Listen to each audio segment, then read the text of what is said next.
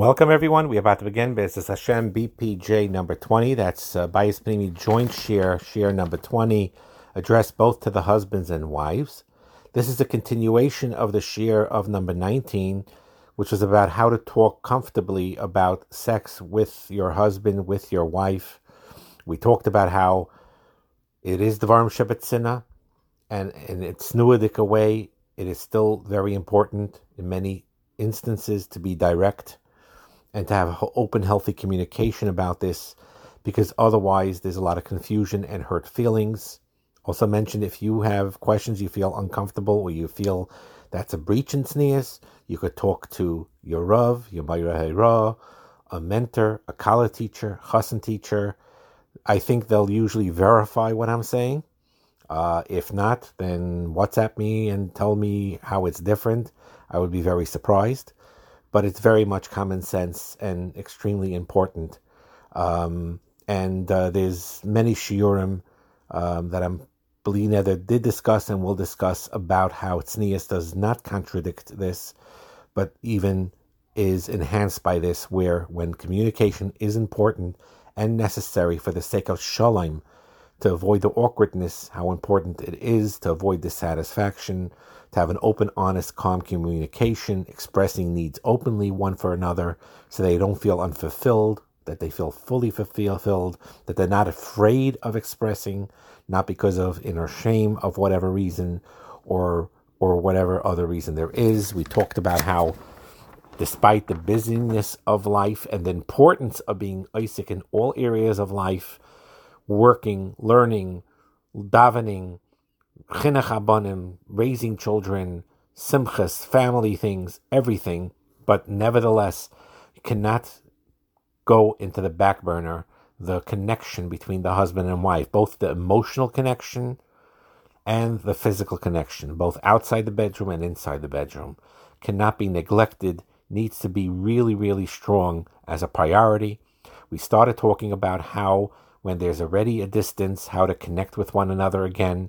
There needs to be a deep commitment to willing to be put in the effort, that if there was already a distance, whether it's no intimacy at all, or rarely, or it's an afterthought or a routine, now it's important when you both decide that you want this closeness, you're willing to put in the effort, but it's hard to start those conversations and very awkward.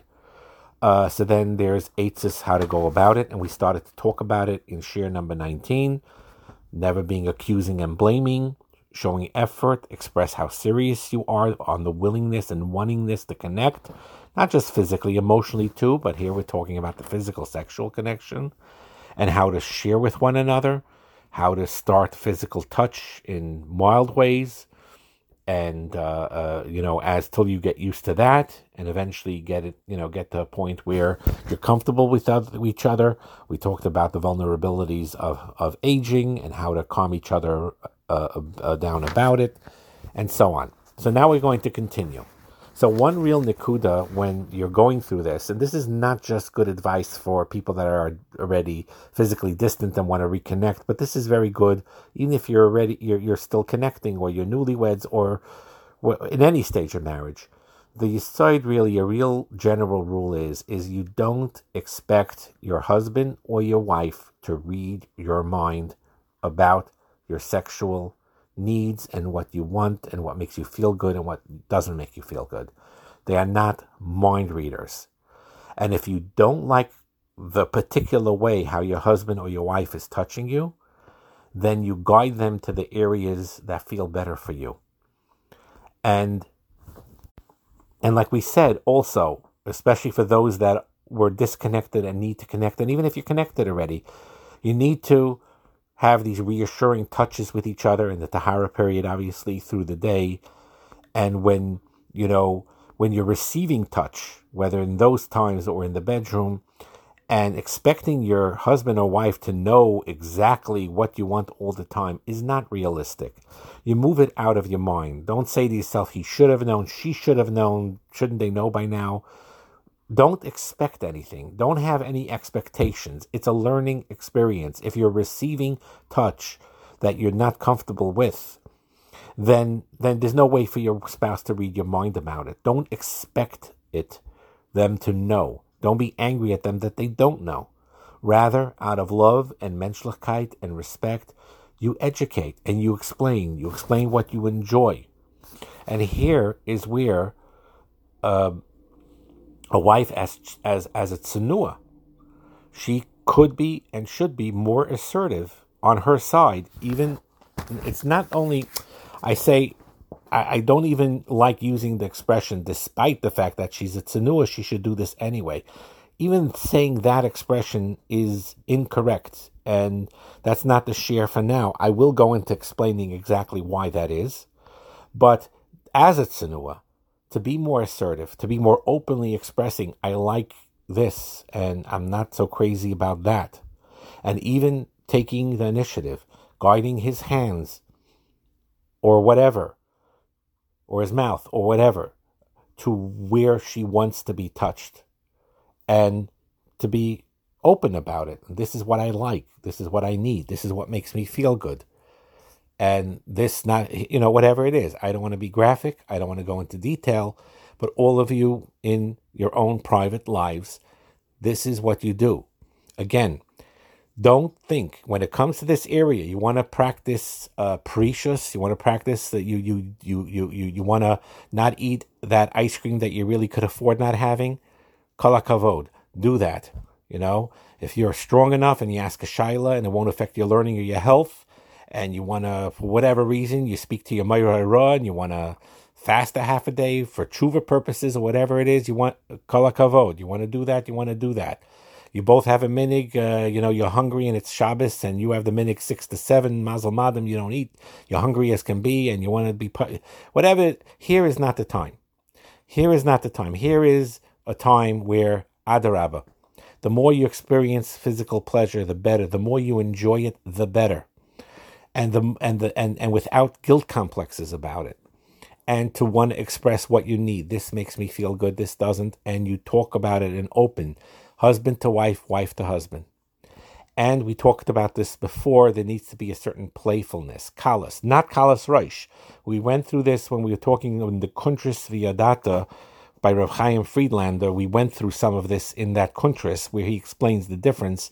With the Chazon Ish, he's not talking in this context in his letter on the sexual physical relationship. He's talking overall, and he uses the lashon there that there shouldn't be an overall severity in respect, even though respect is a healthy thing. You have to respect. There needs to be respect, but there needs not the formality of it is what he's really emphasizing in the Kuntris, how he explains the Chazon Ish. And the Chazon Ish uses the word kalos. There needs to be a kalos, a certain lightness or playfulness, as you say, between a husband and a wife. And this is the opposite of kalos roish. You see, kalos roish is a terrible negative thing. It says there's a din v'cheshbon if there's a kalos roish between a husband and a wife even. Kalos roish is a certain, I don't know what the Yiddish word is, a grubkeit, a certain coarseness or a vulgarness, when you're taking that, like the culture does, taking the sexual realm and making it ugly and disgusting and nivel peh. That's kalos roish. Kalos is the total opposite of that, without the kalos roish.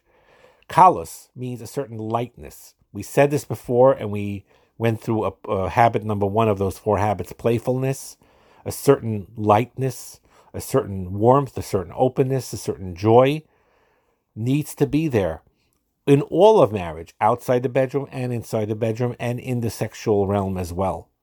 And it's very, very important. And what's important to know, and we stress this many times, one has a high drive, one has a low drive. You work out a schedule, you work it out between you, but you need to know neither of you are wrong. Neither of you are right. There's no right and wrong here. There is no right and no wrong in the Teva Hashem put into you. We said this many, many times. You have real tzaddikim, ehrliche Yidden that have the Teva of having a higher drive. That doesn't mean they're bad people. It doesn't mean they're coarse. They're high people. But they have a higher drive. And a lower drive doesn't mean that you're being, mean about anything. You just have a lower drive. None of you are wrong. There's no guilt complex that should happen when someone no one should feel guilty if they have a high libido. No one should feel guilty if they have a low libido. As long as they're doing everything ehrlich in their house and in the streets as they're conducting themselves outside the house, they're mekayim as much as possible to lo yisasuru achrei levavchem v'achrei einechem. And they watch what they see, and they're careful with filters, and they be careful with shmiras einayim. Then the very high libido aspect is not wrong. Low libido is not wrong. So a healthy couple needs to know this, that life is rarely balanced. Overall, it's rarely balanced. You never have a real balance where everything's exactly even keel, that you all have the same interests and the same wants and liking the same things. And if that applies to all areas of life, whether it's aspects of food and chinuch habanim and anything outside the house that you and your wife, you and your husband talk about where you differ, because you have just different people, different tastes, the same applies in the sexual realm. The fact that you have different levels in sex drives is not an avla. Every marriage goes through that. It will never be perfectly balanced. It will never be. But the nakuda behind it is that there needs to be a sensitivity one to the other. There needs to be a consistency, but there needs to be not that crazy hyper-focus pressure. Like, for example, the high libido one would be happy with 3 times a day. The low libido one would say, when tell me the next time there's berchas hachama or something. So whatever it is. So obviously, but the real thing is to be mavatal your ritzainis and realize in a marriage, it's an ingredient, it's a glue, it's needed. And the high one needs to have sensitivity to work through it. And the low one needs sensitivity to work through it. And they work a healthy balance, a schedule, and the tremendous chesed of each one for each other, working on this with each other and giving when you can give. And again, like I said many, many times before, in most cases, I'm not talking about maybe in newlyweds, it's different, where they're not used to each other yet, they're very excited. So it could be that they hyper-focus on the sexual realm because it's new to them and it's fascinating to them and they're in the infatuation stage. So that's common, and there they need to regulate and realize, hey, there's more to life than that, and you got to see the other aspects of marriage, and that's important for young people like that. The opposite is usually true with married couples that have been married more than 4, 5, 6, 7, 10, and more years, where the opposite is true, where the tendency is the default drift-off period or drift-off mode, and the tendency is to that the problems are more by having less frequent sex than more frequent sex. And in those situations, obviously, that is the goal, but working with it together, but without the guilt complexes about it, and without feeling guilty, but with healthy, open communication and scheduling it through and working it through like everything else in life, it could work beautifully. Now, we touched upon some of what I'm going to say now in, I think, SBJ number 7, about the vulnerability of the one who initiates the sexual relationship. We're going to talk a little bit more on that, so I guess make a mental note that SBJ and the end of this one, SB20, has a similar theme, although it's related to what I said before. And the idea behind it is that the issue of initiating sex, while not, is a very sensitive subject. And it could be very painful because of the rejection that's often felt. It's like that elephant in the room that no one wants to talk about. And over many years, and this is the sad part is many years could go by where it's that mahalach, where one with the high libido always initiates and the other one, is menschlich, so they comply reluctantly. But there is still that very much scariness that the one who's initiating is afraid to, the one that's lower is pulling away. And this could go on for years and years, and it could really have a negative effect. It could creep into other aspects of the marriage too. It could create a certain feeling of distance or disconnect or resentment even. So first, to talk about the one that has the higher libido, to discuss that person. Again, stereotypically it's the husband, but it could very well be the wife. In many cases it is the wife. Either way, The one that has the lower drive needs to understand that the one with the higher drive, when he's initiating sex and showing his desire for it, and that he wants it or she wants it, they're not being a chazer, they're not treif, they're not being an animal, they're being normal. They're being a normal human being based on the teva that Hashem gave them. And they love you, and they're not one-track minded. You look clearly, the proof that they're not one-track minded is that Baruch Hashem, they go to shul 3 times a day, they're serious about their learning, they put on tefillin, they go to work every day, or the wife, if she's the one, she does her mothering and taking care of the children, and sometimes even working part-time, even sometimes full-time. Isaac and so many hundreds and different of things that both of them work on, that it's really clear to say that whichever one has that high drive for sex and very interested in it, even if they would want it 3 times a day and be happy, they're not animals, they're not chazerim, they're not one-track minded, and it's normal. And even healthy, I would say, especially if they really love their spouse. The physical, the fact that they want that is not a negative. It actually is a positive. That is one thing that they need to know. On the low libido person, also, it's not fair to judge them. Not to fear to judge them. It's a teva. They have to work through it, just like the high one has to work through that. They can't always, realistically, obviously, in the neither period, it's non-existent. After a baby, it's non-existent. Even in the Torah period, there has to be a compromise. And there has to be a working through. And he has to, or she has to, the high drive one, curtail at times. They can't have it all the time when they want it. And at the same time, on the lower drive person, they need to understand that, or what the higher one needs to understand from the lower one is, they're not being mean. They're not being angry and resentful. If they happen to have a low libido, they have a low libido. Now, we talked about in the different shiurim, if medically it could be an issue, then you work through the medical or emotional reasons why that is. We had other shiurim on that. But if there's a regular imbalance, the fact that one is less interested naturally in sex is not a crime. Like I said, it's no one's fault. But what the low sex drive person has to understand and is that it is important in a marriage, and also it's very important that in many, many times they have to get used to initiating sex as well. It is a big burden to always have one side always initiating. And even if you don't feel like it, because it's not your thing, it's important, or it's more or less scheduled, or it should be to connect.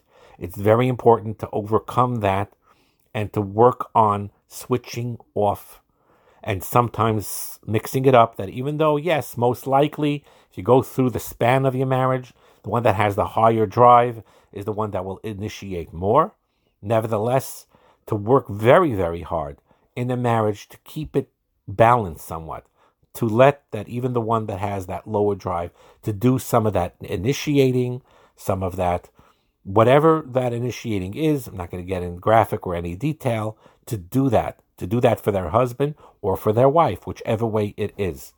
And there needs to be discussions. When there's no discussions, all of a sudden you initiate, there's an awkwardness. What do you never behave like this. What's let's say you decide to do this. You're listening to the shir. You never initiate.